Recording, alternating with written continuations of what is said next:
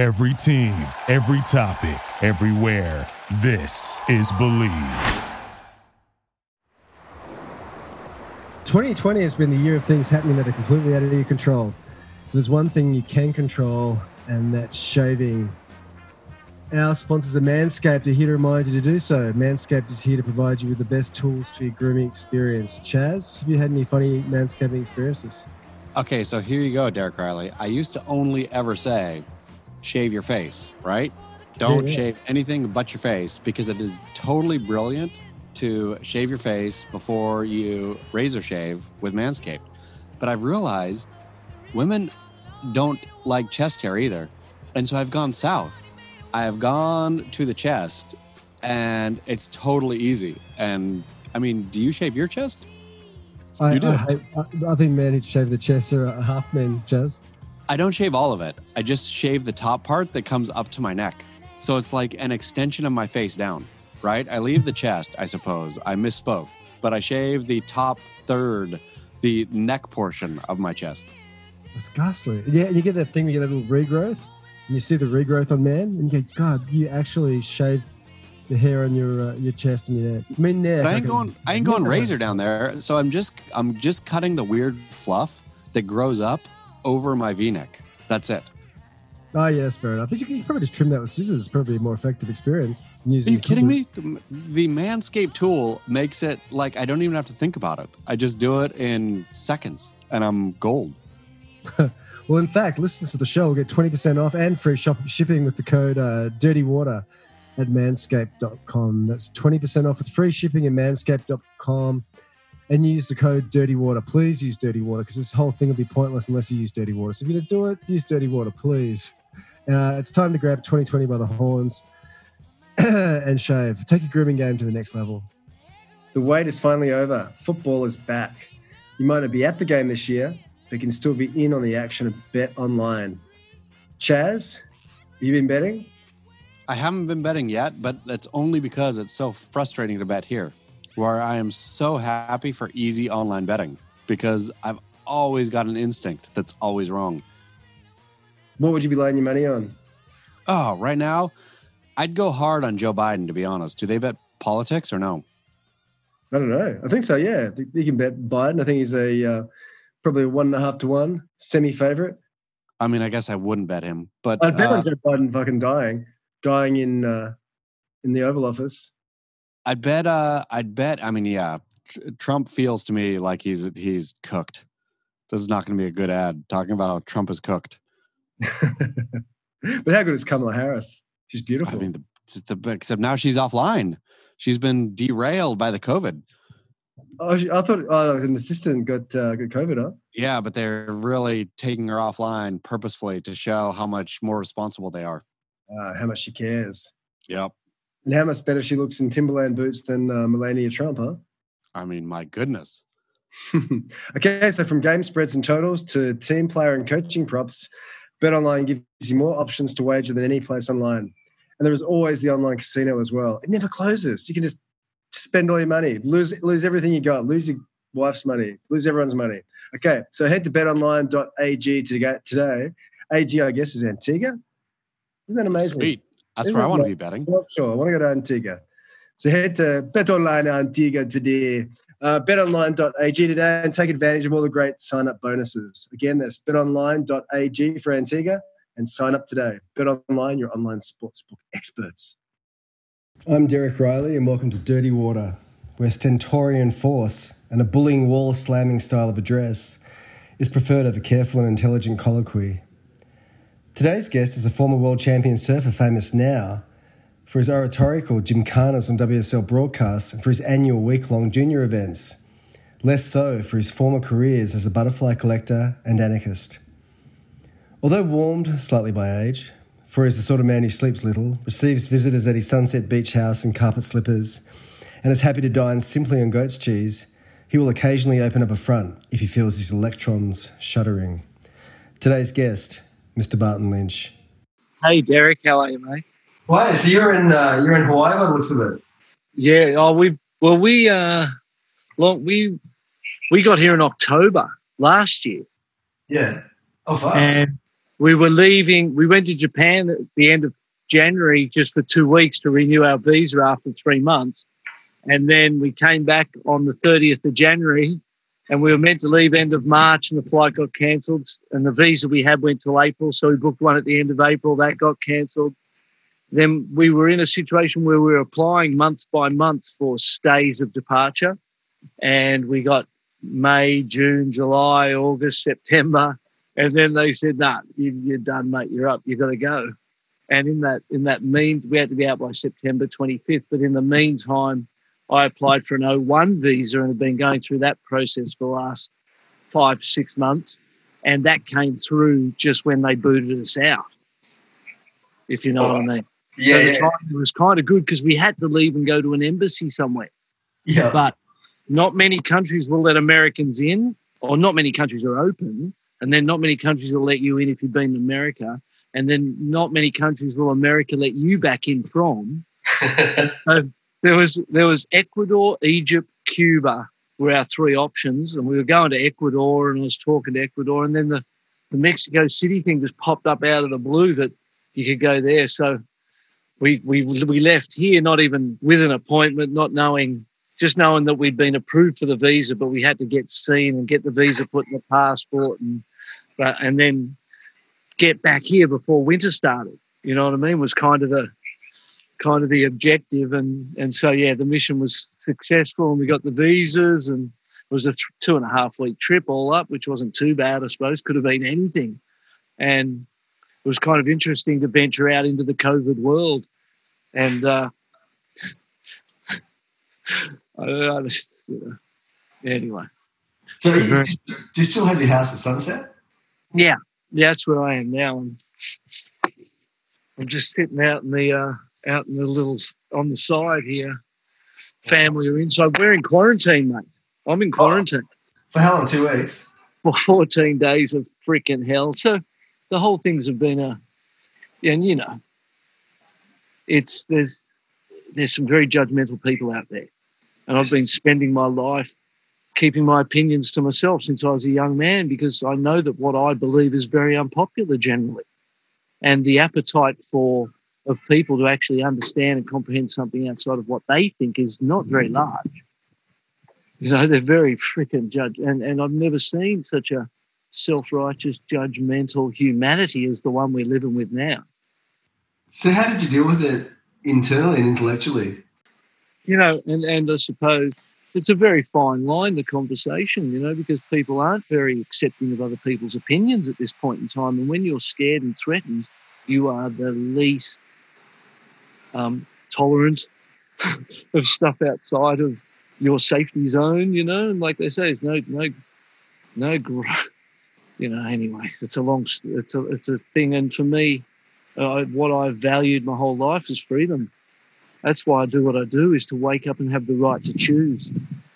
The right to choose where I go, what I eat, you know, like that's, and at the same time, I've recognised in my life that there's not a lot of tolerance or open-mindedness, generally speaking, to thoughts outside of what they believe, you know, because they believe it. That's their truth, and I respect everyone's truth, you know, and I have my own truth. But I actually understand that people are not very accepting of my truth. My truth's a little bit, I don't know, it's a little harsh for the fairy tales that people are sort of grown up accepting. Anyway, let's not get too deep, shall we? But where does that come from? Because you know, I know when you were younger, you were a teenage anarchist and a butterfly collector. So you know, were your mum and dad, were they intellectuals? Your dad was a cop, wasn't he? My dad was a policeman, and my mum was the house mum, and my dad worked a few jobs. He also mowed lawns and was involved with Wild Beach Surf Club, was club captain, and so he and the boys would hang down there, and life was pretty simple back then, honestly. You know, and those Wild Beach days were the days of innocence in a lot of ways, you know, because you know you felt safe. We lived at Whale Beach, between Whale Beach and Palm Beach, and you could run around on the streets and ride your bikes and just be rat bag kids and go climbing down we used to go down the rock shelf below at the terrace there. We lived right above the terrace. Yeah. And we used to climb down there and climb through the caves and hang on the rocks and find fossils. And, you know, you were outdoors a lot. And then, so that was good living back then, you know, northern beaches, 60s, you know, 60s and the 70s, early 70s. And then when my dad passed away, that was kind of like that was a trip into the innocence was over. When we got to Mossman and Mum moved us away from Wild Beach, obviously when you leave something without confronting it, it's kind of, you got to be around stuff to confront it, you know, and it's like, you know, I say it's like going to Byron Bay when you move from Mossman, if you know what I mean. It was, you know, we kind of left and then I was, you know, went to school, didn't know anyone. And from that moving there, that was when my learning started. How old were you? 9 or 10? 11. 11, right. 11 went that, 74. And so away we, you know, that's when I started learning. And that's when when I look back at that period of my life, there's parts that I'm not very proud of in the ways and means I went about maintaining my independence and not burdening my mother with my existence so she could put her energy into my two brothers, you know. Yeah. That was kind of, I remember the morning I was lying in bed and I remember hearing my mum cry out in the living room, and they were tears that, or the crying it wasn't a joke. You know what I mean? There wasn't, and you knew things weren't going to be the same again when you were lying in bed. And I just went, I don't know if I can get up and face that right now. And just kind of rolled over for another bit of shut-eye to try. Maybe we'll wake up and be different in half up. You know what I mean? Yeah. And so that when I went outside and they said, you're the man of the house now, you know. Jesus. And that was, I didn't know what to make of that. So I just thought that my immediate thing was I've got to be independent. My mum can't have to worry about her life. And I need to look after myself. We get on with some stuff. You know what I mean? And that was kind of how I responded to that situation. And back then there's no counselling. There's no seeing people about anything. The police never came over and said, so you imagine what happens now? You know what I mean? In the world that we live in now, and the therapies and the whole thing that would go on. Now, back then, nothing happened. No one came. You're just on your own, mate. Deal with it. You know, I don't get on with life. And so my godfather said to me that morning, he said, what do you want to do? Is there anything I can do for you? So I want to go for a surf. And he took me down to Kitty's and I paddled out and I rode a few and I cried and I rode a few and I cried and I rode a few and I cried. And it was there for me. It's always been there for me, you know, in that sense. And that's it's been my haven my whole life. That's where I go. That's where, you know. So to be here after, it's right there. It's just right there, mate. And you're in backyards, huh? Yeah. But you know, it's you just got to in the stark contrast of life. It's a good place to be quarantined if you had to do it. I mean, I'm looking at you now, and you're surrounded by palm trees and beautiful patch of grass and this beautiful weatherboard house and a backyard sunset. You know, some people stuck in 2-star hotels. Mate, that's what I keep telling my son. All of ours are first class problems, boy. How old is I don't like the bagels. First class problem, mate. Yeah. And Mexico City was a fantastic experience in that for him to see people, kids, just sitting on the side of the road begging, and he's complaining about getting up and walking 100 metres to eat some wonderful meal at a restaurant. Yeah. So I love Mexico, actually, you know, and that's, I suppose, you've got to make an art form of turning negatives into positive. Yeah. That's life. What's your family situation now? Because you've got an older daughter, haven't you? Yeah, I've got a daughter, Tamron, who will be here in Hawaii on the 15th. She gets here, a couple of days' time. She gets here. And then I've got a 6-year-old son, Lion, who's inside here, going nuts because he can't see his friends and he can't he's back home, back where he feels like home. He spent more time here than anywhere else in the world. And he can't even go out. He can't go see him. He can't play with him. He's stuck inside with his parents going, this is crazy stuff. It's a bummer he can't wear a hazmat suit and go around like John Travolta in The Boy in the Bubble. I saw him out there at the airports, mate. Oh, really? Yeah, there's some sincere fear out there. And it makes me question myself, because I always go to the, just naturally to the conspiracy side of things.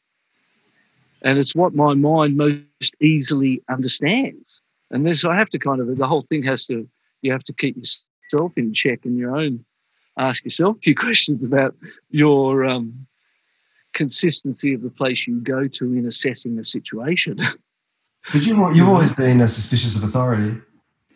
Yeah, and I to say the least, I have. That's right. And I always had a sense of, I don't know. It's, I don't want to get too deep in things, and it's one of the things that doing the Blast Off Video Challenge and being around so many kids and around the grommets and that energy, right? And it's all about the coaching and all of this good vibes. Then you come out and turn the telly on and go, oh no, I forgot. It's chaotic out there. People are losing their businesses. People, mums and dads who have worked their life to create some independence, create their form of freedom, their opportunity to feed their family and create a life for themselves, being taken over this situation. And I understand people are dying and people die, and that's what. But it's one of those realities of life, is that it's the only thing I know for sure.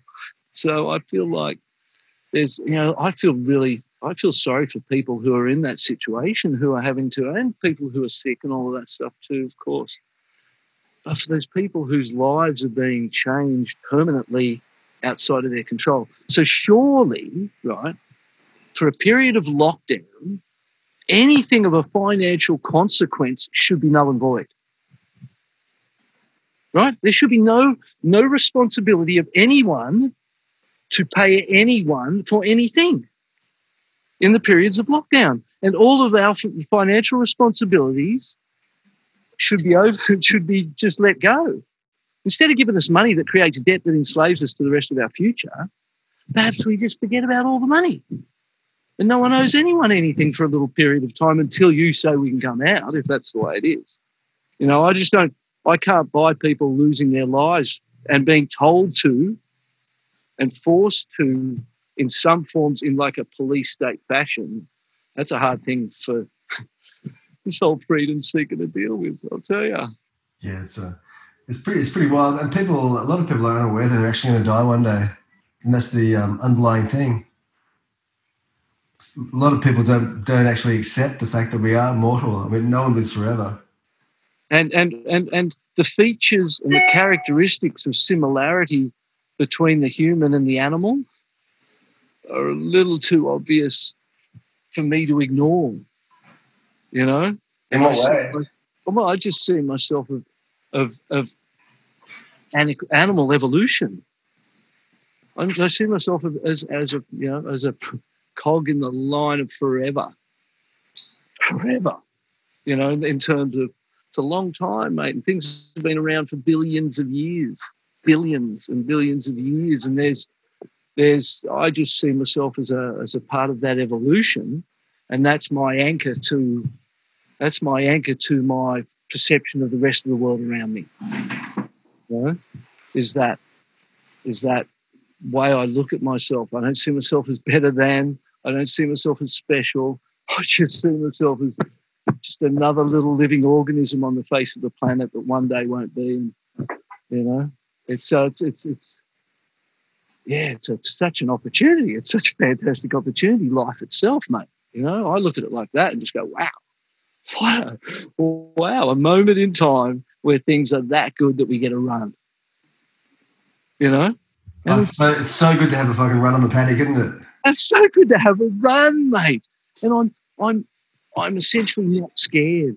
And I spend my life trying to confront those things that scare me. And if they scare me, I do them. And that's what I do. If I'm scared of something, I look out there and I see it and I go, and I go do it. And it's all managed risk, obviously, and you try to manage your exposure to the risks and the things that may scare you or may threaten you or may put your life at risk, or that whole spectrum of what real fear is and what real fear ain't. It's a wide stroke of the brush.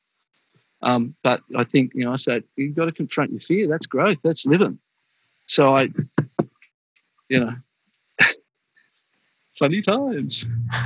What are some of your fears, or what are some of your most recent fears? I'm scared of everything, mate. You know what I mean? I'm full of fear, really. And I'm not scared of being scared.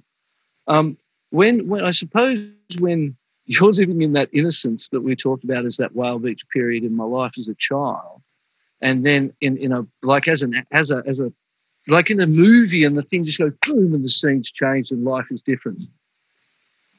You know what I mean? As that happens, that's what I live.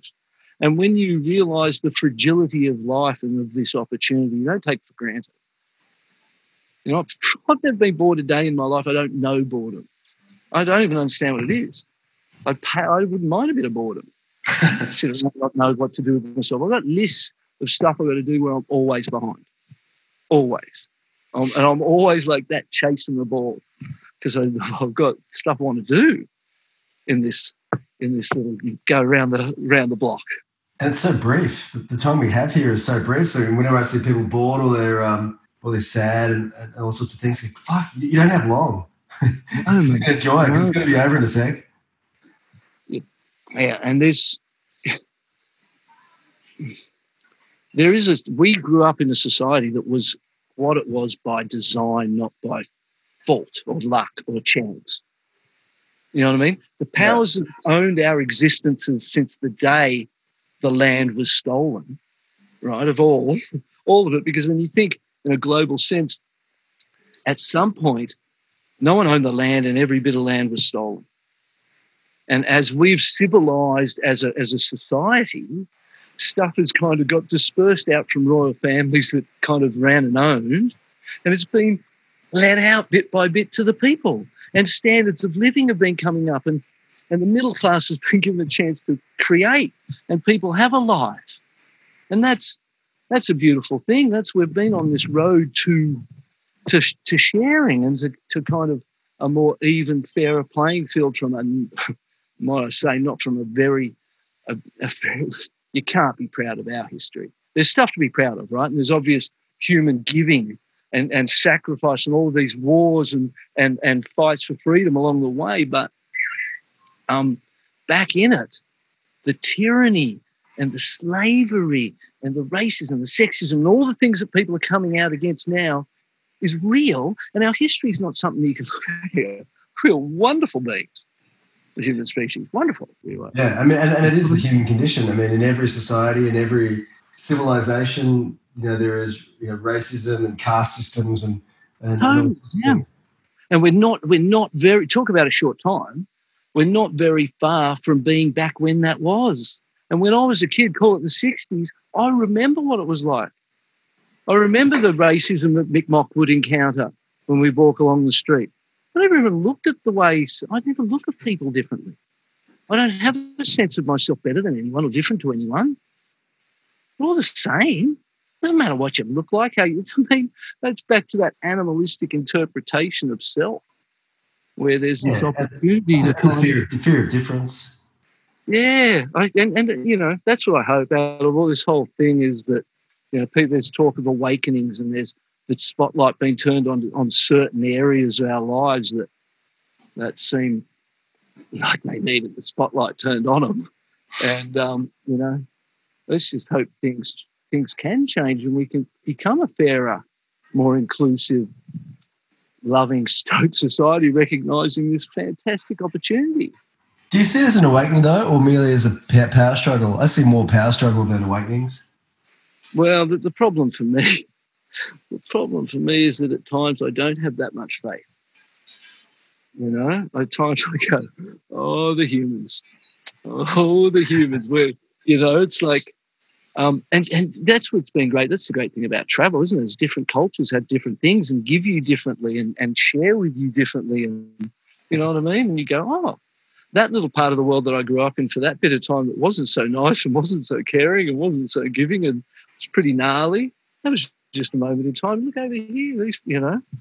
So I just feel like there's this wonderful opportunity to just be open about everyone and everything and realise that we're all the same and that's real and we're all made of the same stuff.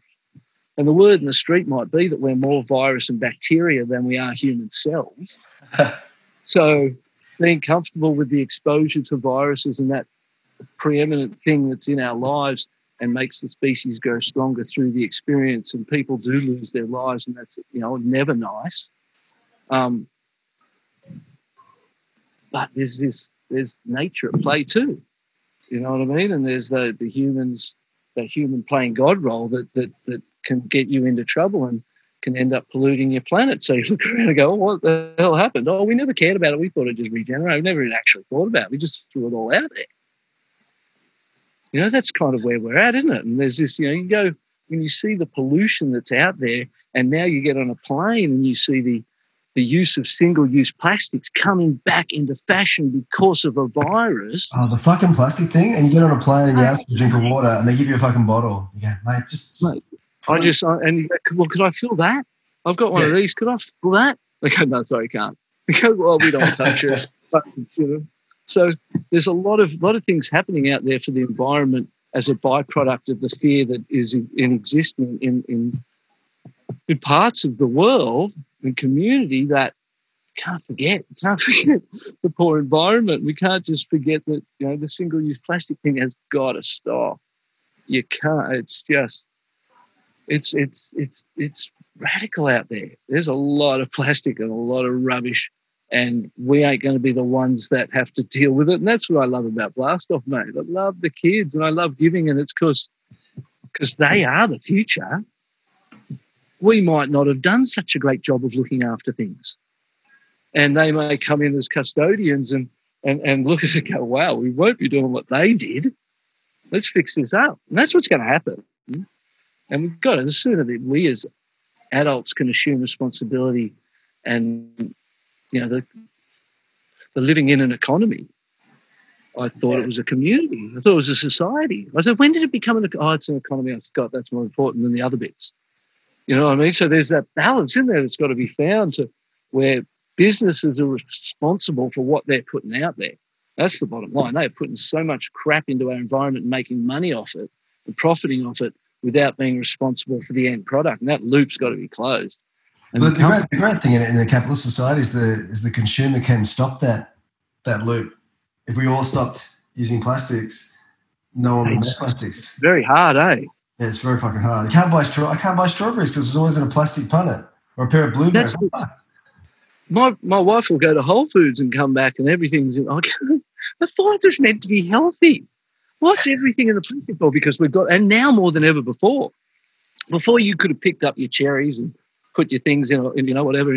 But now it's like it's got to be in plastic because it might get germs on it. Like, so there's this whole, where the balance in things, I don't know, for me, now more than ever, you've got to listen to yourself. And you've got to not, you know, there's that whole going out for information. And the sources I see out there, I wouldn't be going to for information. They don't seem that reputable, and they seem like and it's been one of my niggles with media for a very long time, is that they're servants of the advertiser, and the advertiser creates, they're only there if they're comfortable with what you do, and if what you do doesn't make them comfy, then you're going to have to tinker. And there's that compromise of integrity that comes with the very nature of the thing when it's an advertiser, or even if it's not, it's in the hand of the government, then it's, you know what I mean? Yeah. It's a really, you know, how do you find the truth? Yeah, the truth. I've been struggling to find the truth. I'll hear things like the CDC, and I'll see a meme or whatever, you know, that says that they've reevaluated their numbers by 94%. It's a small little error, 94. And there were people that died of it, not with it, not of it. So 6% the actual number. And then you go try and find that. I've been on the CDC website and I've seen their best case scenario and what they figure the chances are in terms of numbers on their website. And when you look at those numbers there on the website, And please, I hope people don't. You know how people get, I'm not doing this because I've got an agenda. I'm not doing this because it's what I think and I care and I've got to fight and argue about it with people. I don't. You know what I mean? You know me. Yeah, I've been trying to shut my mouth for a very long time. And you've taught it for a good time, because it's, you know, when you look at everything that's going on, it's one of them times in life, isn't it? It's extraordinary, and the emotion and all of the stuff that's out there. Just try to breathe and try and stay calm, and, you know, hope that people can see the good in each other and not see the bad in each other because you're a part of something that the other side, you know what I mean? Like, yeah, I mean, I think the you know, hopefully, I hope Trump loses the election in November, not because I have any axe to grind with the Republicans, just purely because it may mean that discourse might become a little bit more sensible. Yeah, I don't see that happening either way, but I'm not, you know, and again, we're in a place where we don't vote, don't have that right. And I just watch it and try and not have an opinion. You know what I mean? Because the minute I've got an opinion, I'm going to see what I need to see to validate my opinion. That's the human condition. Yeah, you're looking for the echo. So the minute you take a stand and say this is this, and all of a sudden you're looking for those things to validate this is this, and then people are coming at you with the attack from the other side because you've stood one way or the other. And I just hope people can grow beyond those attacks and let people have an opinion. Let them care. Everyone's different. We all think differently. We have different gods, different religions, different upbringings, different everything. And it's all okay, you know. And there's certain things you've got to draw the line on. But with most of what's thrown around, when people are taking a side, we can get over that. You know, if we can't, then what's the hope of government or the bigger picture doing it? Yeah, true. Hey, you know, the manifestations of us. Yeah. Hey, 5 years ago, the wonderful Matt Warshaw, you know Matt, wrote that you were his number one pick for a commentator, that we should crowdfund to get you on the tour, and he asked you for a comment of you know, about surf commentary during events, and you sent him this message. It's beautiful. I'm just going to read it. He said, "I never get involved in these type of discussions, but can't help myself.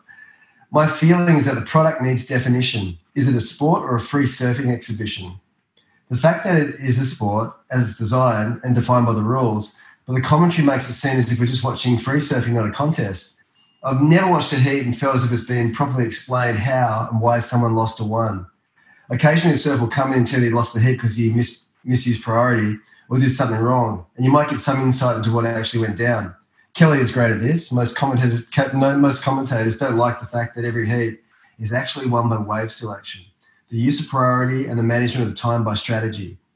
Commentators almost deny the existence of strategy and try and make us believe heats are won by just surfing. You know, it's an interesting take on commentary, you know. And then he said that my experience is that heats are less often won by surfing, more often won by strategy, and that's what makes it interesting. So we already know that surfing. It's the rest of that needs to be illuminated. So you are a popular commentator, you know. What do you try and do when you got the mic? I try to remember it's not about me. That's my primary goal, mate. That's my primary focus, because Lord knows, you know, the ego's strong. I can be a wanker. And sometimes you just got to keep, I should always go, remember, it's not about you. It's not about you making your point. It's not about you being right or wrong. It's about me seeing because I say this quite funny, I don't know much. You know what I mean? When it comes to this, there's a whole sort of near on 10-year, 8-year period that I didn't watch a single heat. I never saw Andy Irons surf a heat against Kelly Slater. I never saw any of that whole thing go down.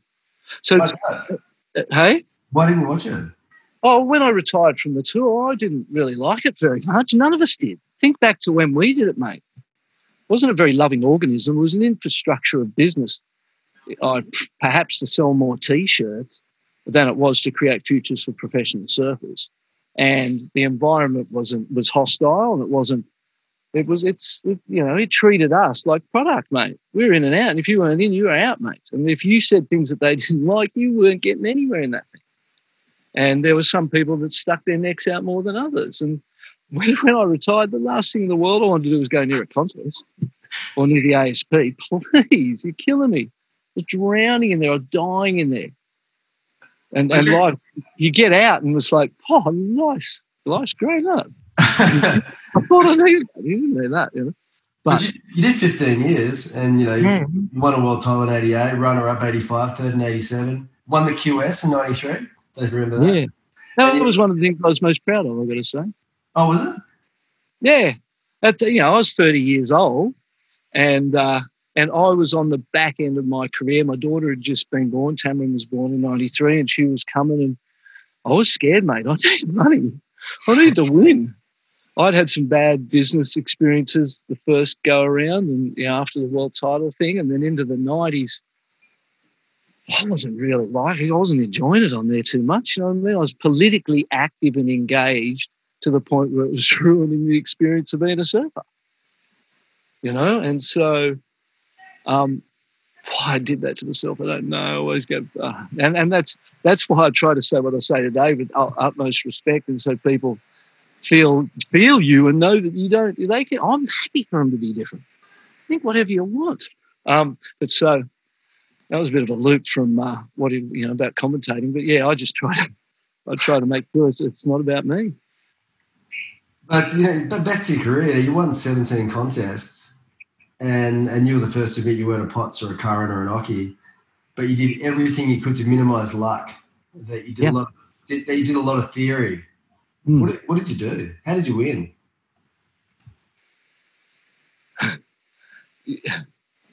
You know how it is. You don't know yourself. When you were you know what I mean, and you're younger or whatever, you don't really know yourself, and you don't have confidence. And if you think about it, you know, I always say confidence is literally a choice. It's nothing more than a choice. You can manufacture it through your efforts, which are based on your judgments of what you need to do to achieve that confidence, to achieve the goal. I've seen absolute rare individuals of life just choose confidence and just have it, mate. They don't, you know what I mean? They don't, and it's understanding that's the case, and then, you know, choosing it, not being fragile about it, you know. And it's not that you're not. I'm confident in myself, mate. You know what I mean? I believe I know myself. I know what I think, and I kind of feel like I know. But when I was a kid on that tour, I didn't know myself very well. I was scared, mate. No one ever told me I would succeed. No one ever said to me, "Oh, you'll do it, mate." You know, everyone like go, you know, laugh at you, go, "Hey, I'll show you." If that's, you know, and then down there enough people do that, you just go, "Let's go, mate. Any day, any time, anything. Martin who? Tom who? I don't care. Let's go. I'm taking you out." I was hungry, mate. No, I didn't have a backup plan.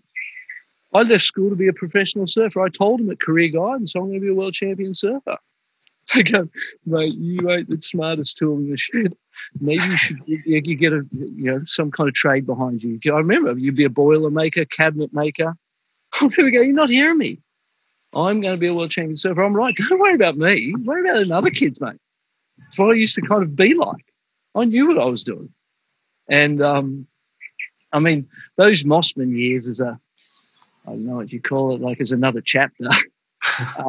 They're fascinating, mate. I learned a lot of stuff and did some stuff I'm not necessarily proud of. But I was creative, I was inventive, and I financed my life from 11 years old. And I've owned my existence and held my freedoms and never been a burden to my mum, never, you know what I mean, caused her grief or made her have to do anything. And that was something that's kind of, it's who you are. That's how you win. Long story short, you know what I mean? It doesn't matter whether you paddle to this one, you paddle to that one. Becoming a pro surfer it's a personal development course. And for those of the most fragile nature, you know what I mean? Because we're in there. There's not many people who grow up and are willing to go and lose every day of their life to prove a point, mate. And it weeds them out. People, we go there and we lose all. That's what we do, mate. And if you go there and win, no one expects it anyway. They go, "Hey, he's a good competitor." Shit surfer, but good competitor. You know what I mean? You go, "Oh, thanks, guys, love it." such a nice community. So there's those things you go through to be you. And I think I had some lessons early in life that I've been managing people. I've been managing my situations in a conscious fashion for a very long time. What were some of those early lessons, apart from the death of your father? Don't take it for granted. You know what I mean? You got to be present, and you got to be living. And I look at life as a body of work. When we're gone, it's a body of work that's left behind you, and that's your contribution to your family, to your culture, your sport, to your world. You know what I mean? That's what you give, is that body of work, and I'm conscious about my body of work. When I was a pro surfer, I used to do interviews and say things and behave in ways, and just to get a reaction, just to piss them off, just to, you know what I mean? It's nauseous. It's like, and now I'm way more conscious about other people's feelings. I'm way more conscious about other people's cultures and the way they do things, We used to come to countries and just rock in like we owned the joint, this just marauding bunch of Viking Australians or something. Or this, and then as it grew, it was great times, but I feel like I might have been disrespectful quite a lot, mate. You know what I mean? As I reflect, and I kind of go, oh, geez, there's one of them things, You asked me what I'd learned. I learned I've kind of got an anger problem. I get angry, mate, and the thing snaps, and I punch stuff. You know what I mean? I go, you still learn. I thought I was over it, but I'm not over it. And as I kind of reflect on my life, I look at situations, and now with that awareness around my own emotional responses to situations, that could have been one. Oh, Greg Clough dumping you. That could have been one. Oh, that one with that guy when he kneed you in the nuts and dropped you that night at the Board Riders Prezzo. That could have been one. You know what I mean? All of a sudden you were thinking all these other people, the bad guys, and you were just getting what. But the realities are that you put yourself where you are and you create your opportunities, and I love that. You know what I mean? I love that opportunity to do some stuff and make some stuff happen. And I look at the young pros of today, and I'm sure all my mates and brothers from my generation look at it the same and go, oh, if only we knew what we knew now. You would just, imagine the opportunity for us guys to come together and to have made something of that moment. Right. Call it the 80s, with these amazing characters. It's like a circus with this wonderful cast that's being dominated by a ringleader who doesn't have a clue, but he's looking at balance sheets. You know what I mean? And to me, that's why I was on that board for 10 years. That's why I wanted to do stuff. I was like, let's take this over. Let's run this way. Let's do that. We conducted the coup, which was the creation of the coup was the creation of the Dream Tour. And I know other people talk about the creation of the Dream Tour, but the Dream Tour was started by the coup, where we sacked Graham Cassidy and Peter Burness at the meeting. And I look at Graham Cassidy now in retrospect. Now, what an incredible man he was. You know what I mean? He was outside of that clique that then took over in his absence, because we went in and took those guys out because we wanted to go to good waves. We had the best surfers in the world were riding the worst waves in the world, and the sport was dying. Yeah. And there wasn't really any real movements to change it. So we had the votes. I lobbied on the other side, got the votes, went to the meeting. No one saw it coming. We replaced management, and the Dream Tour was started. That was it. So I feel like the kids today have got that entrepreneurial spirit. You see it in edits, you see it in the creation of brands and events, and I really like. That's why I look at the shape of the surfing part of things, outside of everything else, and it's so good, so good. Contests are sick. Like, I think not having them makes you realise they're pretty sick. I do, and I like having those. I have trouble watching ones that don't mean anything. Like the recent events at Stratty and Cabo? Just ones that I know that don't, because maybe that was just my attitude. coming through in me and feeling like I just know that you're different every time you compete. And when there's big stuff on the line, it's all in. And you're going there, it's kind of like a holiday, kind of. Yeah.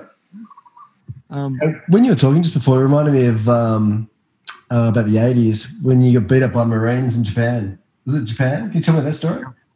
Yeah. Well, anger. There you go, mate. So I never really confronted my father's death. When we moved to town, I just knuckled up, mate. I just kind of went, let's go. We've got stuff to do here. No one's looking out anymore. We got to, and it was a real, like I said, the Mossman days and the creativity and the way I managed situations there to fund and prosper my future was quite, it's a story for another day. But I remember being here in Hawaii at Turtle Bay and having an argument, I must have been 18, having an argument with Nick Carroll, him telling me that I must hate, and me going, hey, I don't know hate. I literally don't hate. I don't know hate. I don't even know what you're talking about emotionally. And I was serious. Lord, life teaches you some lessons. But I remember arguing about that I hadn't experienced hate. So even with my father's death, I was pretty, understanding of life and the way it works, But that night in Japan, there had been a few nights where, first night 15 of us went in on the train all together, great times. Second night there's 8 of us. Third night there's a couple. And Rod Kerr and I stayed and because we had met some friends, and that gentleman came up and started carrying on like pork chop. Yeah, pork chop, exactly. Well done. And he said he was a U.S. Marine, and his words were, and they rang in my ear, that he would kill his mother and father if they were in the line of duty and he was ordered to. And at the time, I just went, I was so angry, mate. I just couldn't believe what I'd heard. And I was like, mate, you need some help with that. Yeah. And I then looked at Box. I can't help it. I've got to clock him. I've never punched anyone in my life, mate. I'm not a fighter, you know what I mean? But the anger was there, mate. And the moment was, I just clocked him in the head. And then it was kind of, the next thing you know, his mates have, next thing you know, it's just whatever. And I got knocked unconscious, essentially. Do you remember much about the fight? Like, so you threw the punch, and then did he take it and then? Yeah, no, he took it. He kind of took it and stepped back and then said, you're all gone. And started walking off to get his mates. And I went, Box and I looked at each other, we're out of here, bar, quick, into the toilets. And we're in a basement. And the toilet had no window, straight out of the toilet. Quick, no, out there. Straight into them. And I literally got held and beaten unconscious. Lickings, bar. Lickings, because Lord knows. So that, that was, again, I look at these experiences in my life, and you're always growing, and you're never there. You're never perfect. That's the surfing metaphor for life is just the most wonderful metaphor of all. You take your lessons out of the ocean and apply them onto land and try and live with that, and you're a chance of not being a wanker. Slight chance. Hey? Very slight chance. Slight chance, yeah. So, yeah. Hey, talk to me about, I think this is pretty good, your rivalry with Potts. I mean, I remember years ago, I interviewed him for a Surface Journal story. It was a big story, and I spoke to everyone from Mark Price to Mike Cruikshank and everyone. And Potts was in the car and had a whole bunch of surfer magazines that coincidentally, that someone had given me, had, from the 80s. And he's flipping through, and he flips to a double-page instant advertisement of you at Pipe, during that remarkable final day in 88. I can't wait to hear this. Yeah, and the 20-point caption just read, Barton Lynch, world champ, 1989. And Potts was just fucking livid. He goes, what the fuck is this? I was the 89 world champion. And this is, 20 years after the fact. Typo. Yeah, it was a typo, yeah, because it's obviously 88 world champion. But for this story, I interviewed you, and you said you beat him in a couple of pivotal heats early in his career, once at Narrabeen and once at Lacanau. And from that point in time, it was well and truly fucking on. Yeah, he did. At the time, he didn't like getting beaten by me, and he most probably didn't think he could be. You know what I mean? He had that, you know? And it was doubles back. I was a wild card in the event at Narrabeen in that one. Little knee-high lefts, 100 whacks, you know what I mean? Super fun. And then France, and the semis in France, and I suppose I wouldn't have gone into a heat with Potts going, I know I'm going to beat him. There were people... wasn't he? He was a superhero. No, and he was incredible.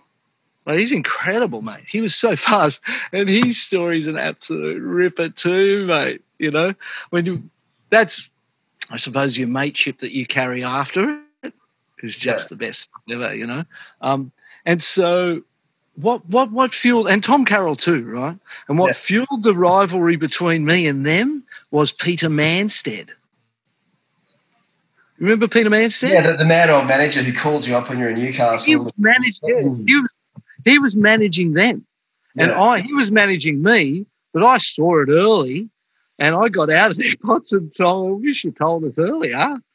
You were too deep, mate. You wouldn't have heard me. So that was one of those ones where he fueled that rage between them and I, and he would tell them lies of things that I said or did or wrote. Tom says to me nowadays, you said I did steroids, and I go, mate, I don't think I ever said that. I don't remember ever saying that. I remember other people saying it and it being around, you know, but I never, because he's trying to tell me I said it, and I'm going, I think Peter Manstead might have.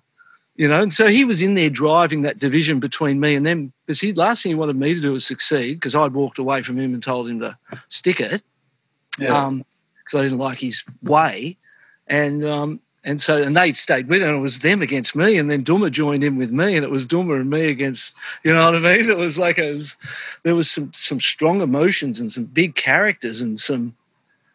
You know, that's our generation, had some massive characters, and no one was going to take a backward step. No one was going to surrender that moment or that opportunity through nicety. You know what I mean? There wasn't enough to go around. There was only some people eating. The rest of us were piecing it together, you know. So it was very young, and I'm so excited to have been a part of pro surfing in those days. Because there's a great story where Manstead was ringing you up in your hotel room in Newcastle and threatening you, and you hung up, called your new manager, Dirk Cook, and said, mate, Manstead's hassling me. And Dirk just goes, well, fuck this, I'm just going to drive up. And he came up and dropped him. Yeah. He was ringing me, telling me that people were coming to my room, come down to the foyer, I'm here. I go down to the foyer, there's no one there. There were knocks on my door, open it, no one there. I was getting terrorised by the lunatic. And so it just, I was edgy, obviously. I wasn't feeling good about it. And my manager rang, and he could tell that he was like, well, I said, that rubberneck's just working me, mate. He just jumped in the car, drove up. I was commentating with Mark Richards on NBN, and they come into the commentary booth and tap me on the shoulder and go, you've got to come. Something really bad's happened. You've got to come. And I was like, oh, shit, my mum's dead too. That was the first thing I thought. My mum's dead too. Oh, well, there we go. That's true. And I walk in there, and they're there, and they go, oh, your manager just punched out Peter Manstead. And I was like, and? The problem is, you know what I mean? $5,000 each we got fined, me and Potts. Oh, really? Yeah. That's a bit of a hit back in. That's a hit back then, mate. But, you know, it was – I'm not condoning the situation, but it was just those were the days, mate. It was a different environment, a different world, and you know, there was literally not one parent around. Not a single parent, a bunch of kids running around the world. Yeah. It's really a wonderful, you were there in parts, you remember what it was like. And then, you know, to go to war against people like we all did, and then get that chance, and that's where the Potts and my story, you know, we get that chance to, I moved back to where I grew up, which is Whale Beach, which in 93, and Potts is like the king there. Yeah. And I'm like Simba, and I've come home. You know? and so we just, you know, in the end, we just surfing together we go surfing together every day, drop the kids at school, meet, go surf, hang out all day, pick the kids up after school, hang out all night and kids play and make dinner for the kids. And those we spent, you know, and heaps of times, and they were our kind of darkest in terms of financial opportunity, in terms of a future. We didn't know our future. We didn't have one. Because you both divorced, both had young kids, you both had retired. Potts had pissed all his money up against the wall. You probably never had any money. And then I remember you telling me you guys became kind of soulmates over that. Yeah, we both blew our opportunities and trusted the wrong people, and we're just young kids, mate. We had no idea the world we were stepping into. And he was 2 years younger than me, and he is, you know, he has the constitution of an absolute ox, mate. Potts is he's a very, very strong individual who can handle enormous amounts of stress, enormous amounts of pressure, enormous amounts of, I don't know, like having to find yourself in the midst of other people's situations. And, you know, he's a strong piece of work. And we got to know each other and spend all that time together and share our stories and share our past, because we didn't really know each other. We used to hate each other, you know. And then we got to, you know, and we worked together on projects, and, you know, it was really cool. And we became brothers in that sense. And Tom Carroll's the same. Tom and I, you know, we talk a lot, and we, you know, they're my besties, mate. The guys you're at war with are your best mates. They understand you. They know what we went through. They know what you went through, and they know who you are on the other side of that as a friend or as a brother in a life relationship. And I think all of us feel like that's the thing we got out of that time on tour. The money was, you know, enough to buy yourself a house or two, most probably, if you didn't blow it. Yeah. And set that kind of a foundation up for your life. It wasn't like today where, and there weren't people walking around wanting to create companies with you or wanting to, you know, create commercial opportunities with you. We didn't know Hollywood stars. You know, that came with the momentum generation. That kind of popularity and notoriety of surfing came with those guys, you know. Ours is a different thing to that. So it's amazing. You told me something really, really cool when I interviewed you for the Potts story. You said, I've always felt a bit alone in this world. I'm not a part of a clique or company or a group. There's no one really batting for my team. And in a lot of ways, Potts feels like that too. I remember one afternoon and we were having some beers and reflecting on life, and he goes, who do I trust? Who do I turn to? Who do I have to share anything with? All I've got is myself. And I said, well, you've got me too. Yeah, bro. Yeah, no, that's, you know, that's the spirit of what we lived through. You know, I think that we're all, you know, we were in the trenches, and it was an experimental time. People didn't know right from wrong, good from bad, what was working, what wouldn't work. There was these, you know, they were building a sport that was foundational. It's the sickest stuff ever to me. Yeah. You know, I love the story of Rabbit walking to school dreaming of a tour. Yeah. You know, and those guys almost manifesting that tour into being out of their collective energy and desire to not work. That's me, mate. When you're on the tour, there was Shane and there was Rabbit, and then you went through all those guys, and then you went through even the Kelly generation. And you retired at, you know, I don't know, 30 or something. I think Potts was 28. But Kelly is still there. After, you know, almost 30 years after winning a world title, he's still there. Yeah. How good's that autopilot? Oh, my God. Unbelievable, mate. It's so well rehearsed, and it's so ingrained, it's so deep, so structural that he almost doesn't need to be there. You know what I mean? Like he being there almost gets in its way because it's such a rude pattern of behaviour. I can't, you know, I'm constantly astonished by that part, you know, the surfing, and then looking at where it is. The kids are that good. How's the hairs coming out of Waco and stuff like that pool. It's been the biggest thing, I think, to performance surfing, possibly in history. Yeah, well, and I suppose, I look at jet skis as well. And go, jet skis, massive, mate. People wouldn't be paddling them waves. You couldn't be out there. They'd still think you couldn't be out there until you were out there on a ski and went, oh, maybe you could, Yeah.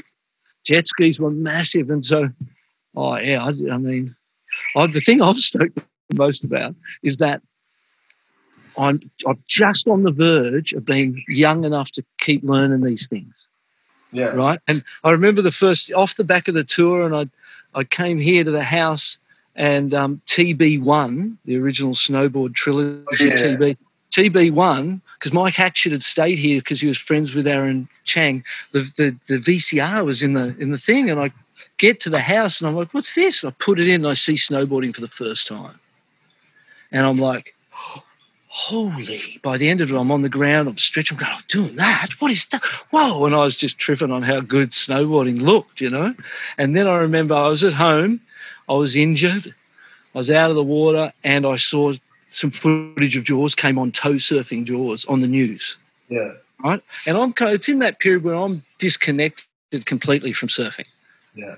I did 8 years, I didn't look at a magazine, go to an event. I knew nothing, saw nothing, happily. Fantastic times. No, I'm joking. You must have seen Derek and Laird, though, at the front of backyards, though. Yeah, well, I remember seeing a vapor trail the first day, right? I remember the first day I saw it out front, seeing the vapor trail coming down and going, oh, my God, there's someone on that. And then watching and seeing it come through and going, before that news story ended, I was stretching again. You know what I mean? I'm on the ground, I'm stretching, and I just – and then I saw foiling. And I was like, God, I've got to learn that. We absolutely have to learn that. And I committed 6 weeks straight. I was here, and I only foiled for 6 weeks straight besides 3 days towing in 6 weeks.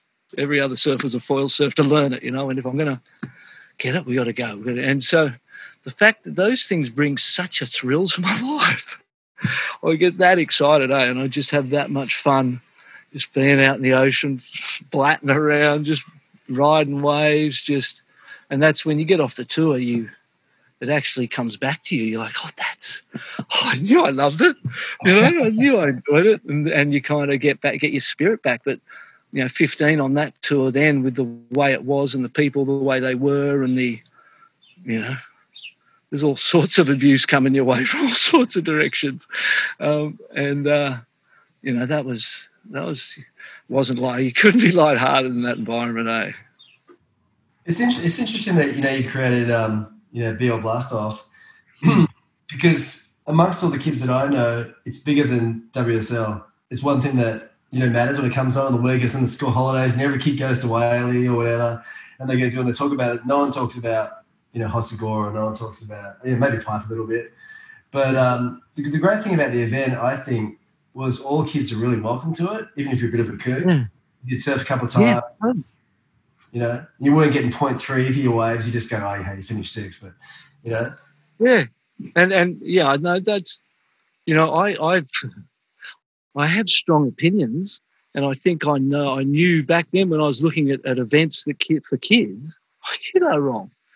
3.79, 2.83, 7.54, 9.35. So that's all you hear for 20 minutes, right, is them reading out numbers. And then there's this two-wave total of 7.38.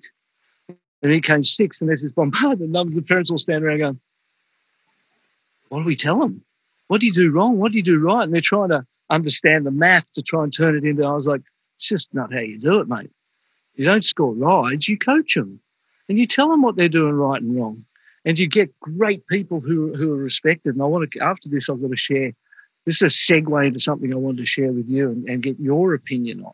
Yeah. And because I've had strong opinions about the judging, right?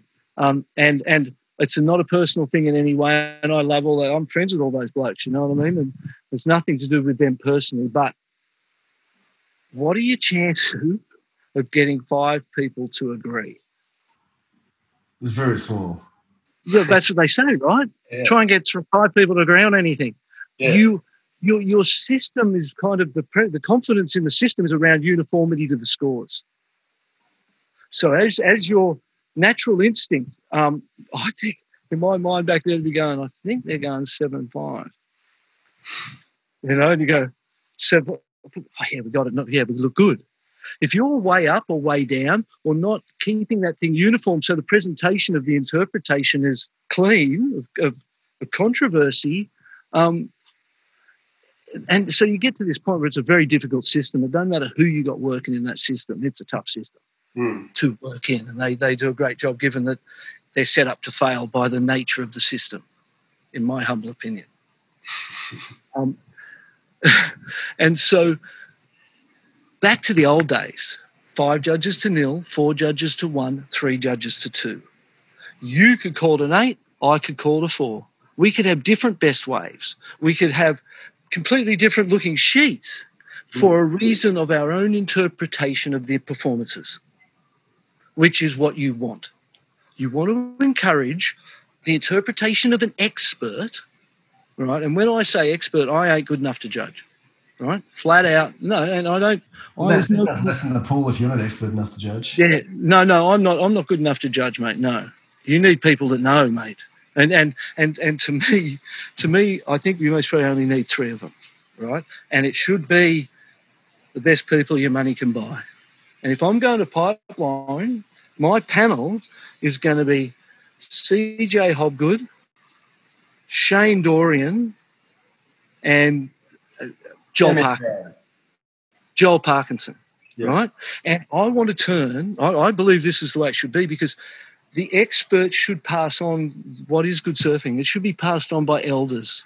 And it should be elders that aren't too elderly, but are current enough to interpret, me included. You know what I mean? So I feel like, and then they are, right, they're your entertainment.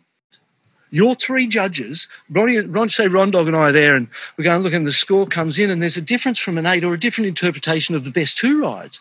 Whatever the interpretation is good because it's your entertainment. And you go to your judges, and we go up to Shano now and just see why he went down on that 4 and why.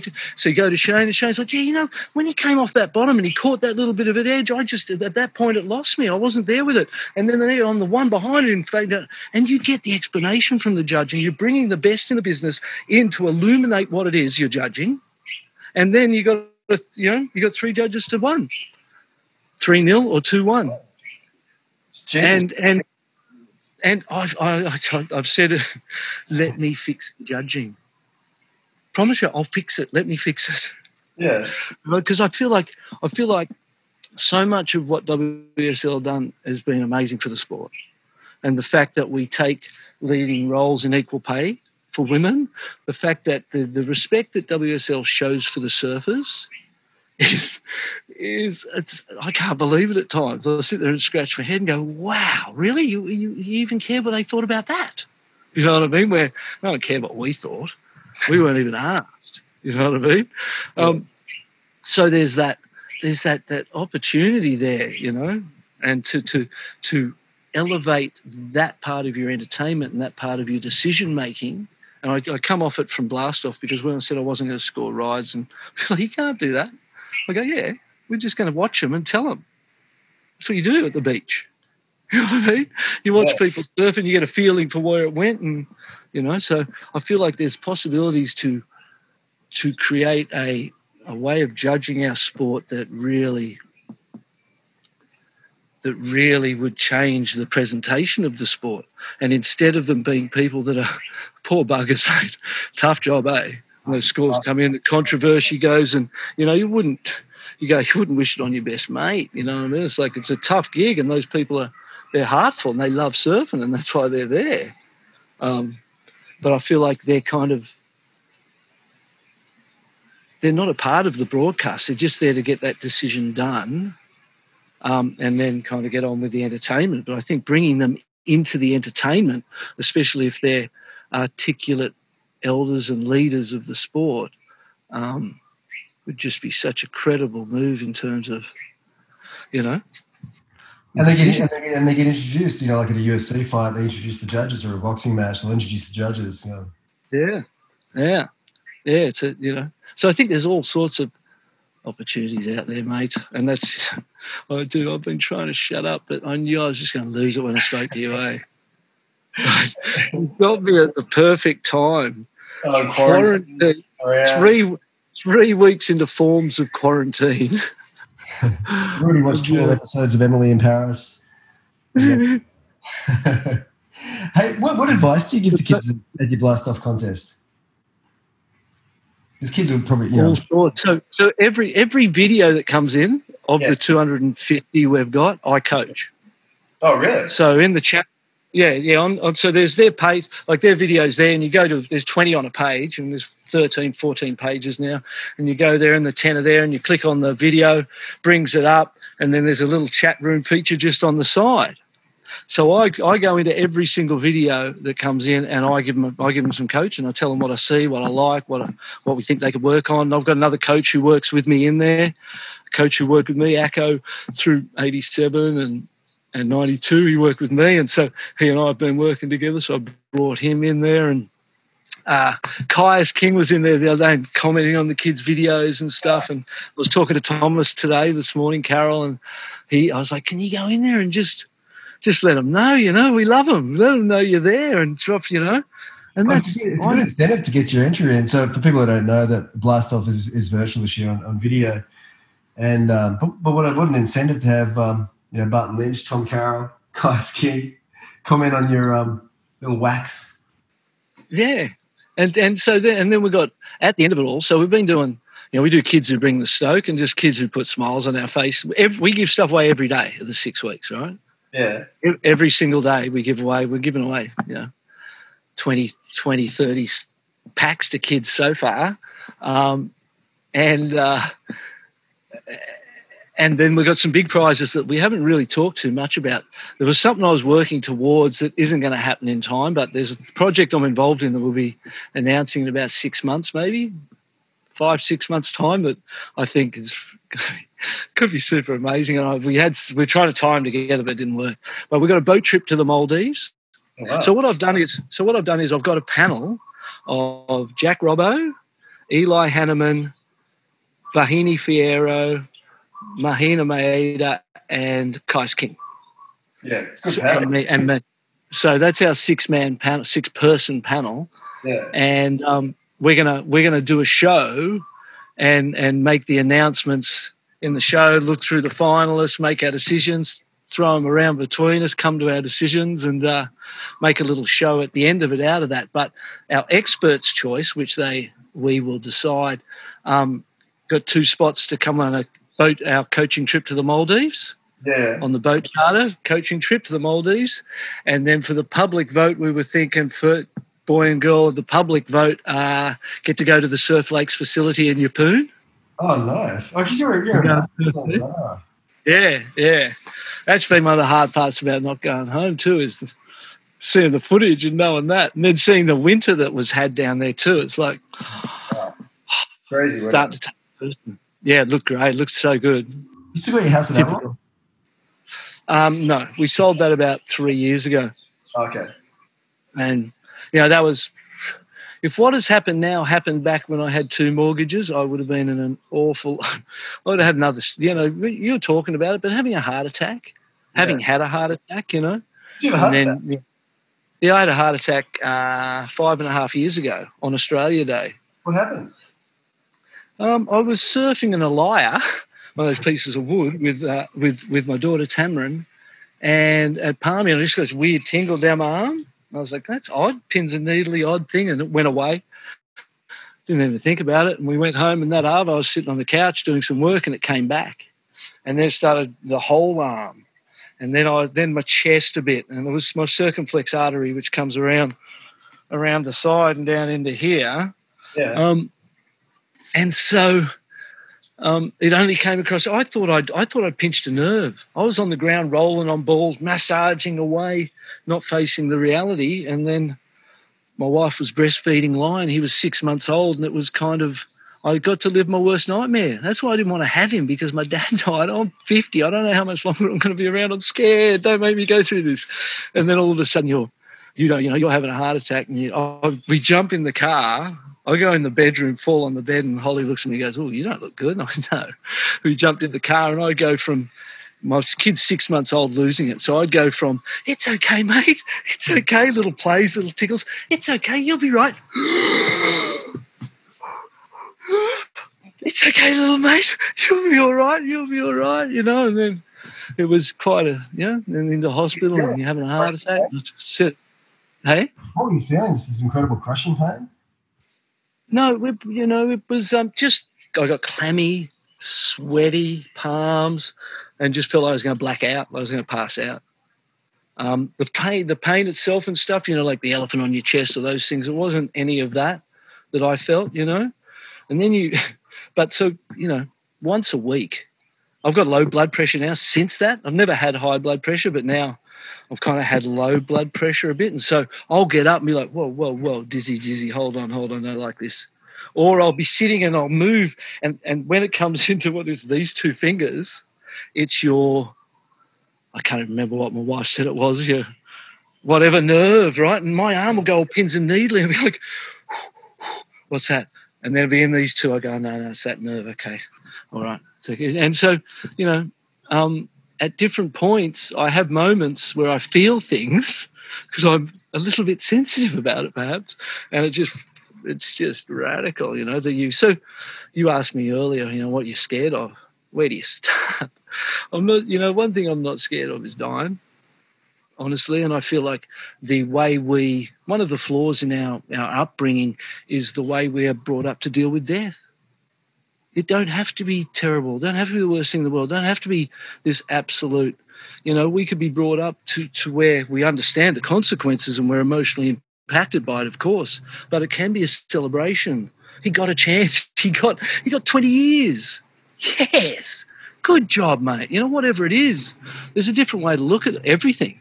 And given the time we're in, maybe it's not a bad time to start looking at things, thinking about it, because that's, she's a good opportunity, mate. Life is wonderful, and we've got, for the people in the worst situations of all, they're the people, create an even playing field or an even opportunity to exist utilising the resources of the planet that considers all and actually doesn't consider the business as the backbone of it, and looked at it and went, you know what, we want to do as little work as we possibly can for our community, for our society, for the structure of what we live, and we want as many days to ourselves as we want, and we think the 5-2 was just an evolved form of slavery, which is exactly what it is. Yeah. The workplace today is an evolved form of slavery. Yeah, it's a stock exchange, yeah. An advanced form of slavery, So, don't get me started again. I just start myself, don't I? You don't even have to say anything. I just start burying myself again. Amazing. Hey, but before you're surfing, you're a butterfly collector, and do you think hanging up the net for the surfboard was it etymology's great loss? And do you ever miss a warm summer morning, scooping up the creatures? Scooping up. You know what? It's a funny one, eh? I had quite the collection, and we used to breed them make little garbage bins and fly screen and metal and and go get the little, what do you call those things? Cocoons? No, what are they? Chrysalis. And put them in the thing, and it was I don't know where it came from. I had quite the collection, pin boarded, into the pin board, and they were beautiful.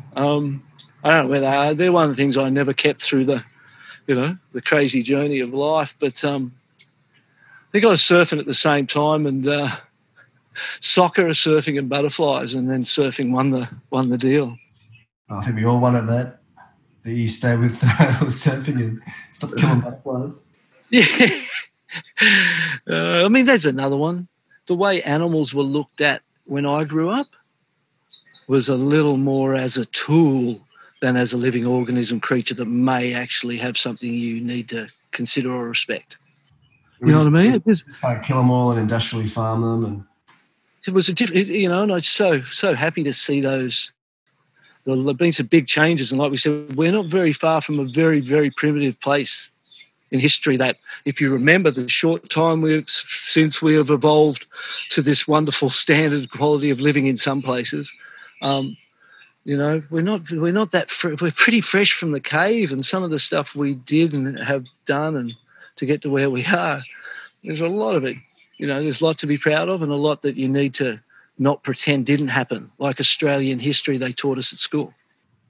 Yeah, it's extraordinary what we didn't get taught, huh? Mate, what kind of people are you looking after? You know, where was your heart? You know what I mean? Where was your? It's one of those things, you know. And it's. But also, you can't get too down on collective guilt. Otherwise, we'd still be down on the Japanese for World War II and the Germans. And well, that's why we just need to, elevate that respect for each other, and for differences of opinions, and the collective diversity of mankind is the beauty of it. That's what we want. Don't go sterilising us all into one government, one. You know what I mean? The loss of your currency into call it the euro or whatever, it's the first step in losing yourself to something bigger than you. And my political sort of persuasion's always been about going the other way, going back to fewer and fewer people and making responsibilities at ground zero for yourselves as a collective community of, you know, there's all sorts of what. That's one of the things that bothers me, is that I don't know that I've ever heard anyone discuss social architecture. I've never heard anyone. I feel like there should be enormous amounts of money and expertise and smart minds put to work on figuring the best way to utilise the resources for all of us to have a great frickin' time. That's the opportunity. You don't want to work forever so you can put plastic and pollution and stuff to this. You know what I mean? There's better things to do with your life than work, and people need to engage with themselves and their outdoors and their environments and get in life and live, and the thing will just start bubbling, cooking along, you know? Hey, you're amazing. Thanks, Martin. Pleasure, mate. My pleasure. I was born on a levee, a little bit south of Montgomery. Mama worked in the big house, and Daddy, he worked for the county. I never had no learning until I turned 16. When Joe had to come up the river, y'all, Lord made a woman out of me. Yes, he did. Lord, he made a woman out of me. I used to tease Joe Henry. I guess it served me right. Wasn't long till he left me, crying out in the night. Joe Henry had his say. He went and set me free. I'm here to tell everybody that the man made a woman out of me. Lord, he made a woman out of me. When I think back to that day, so long ago, I get a little feeling on my mind. Thank you for listening to Believe. You can show support to your host by subscribing to the show and giving us a 5-star rating on your preferred platform. Check us out at Believe.com and search for BLEAV on YouTube.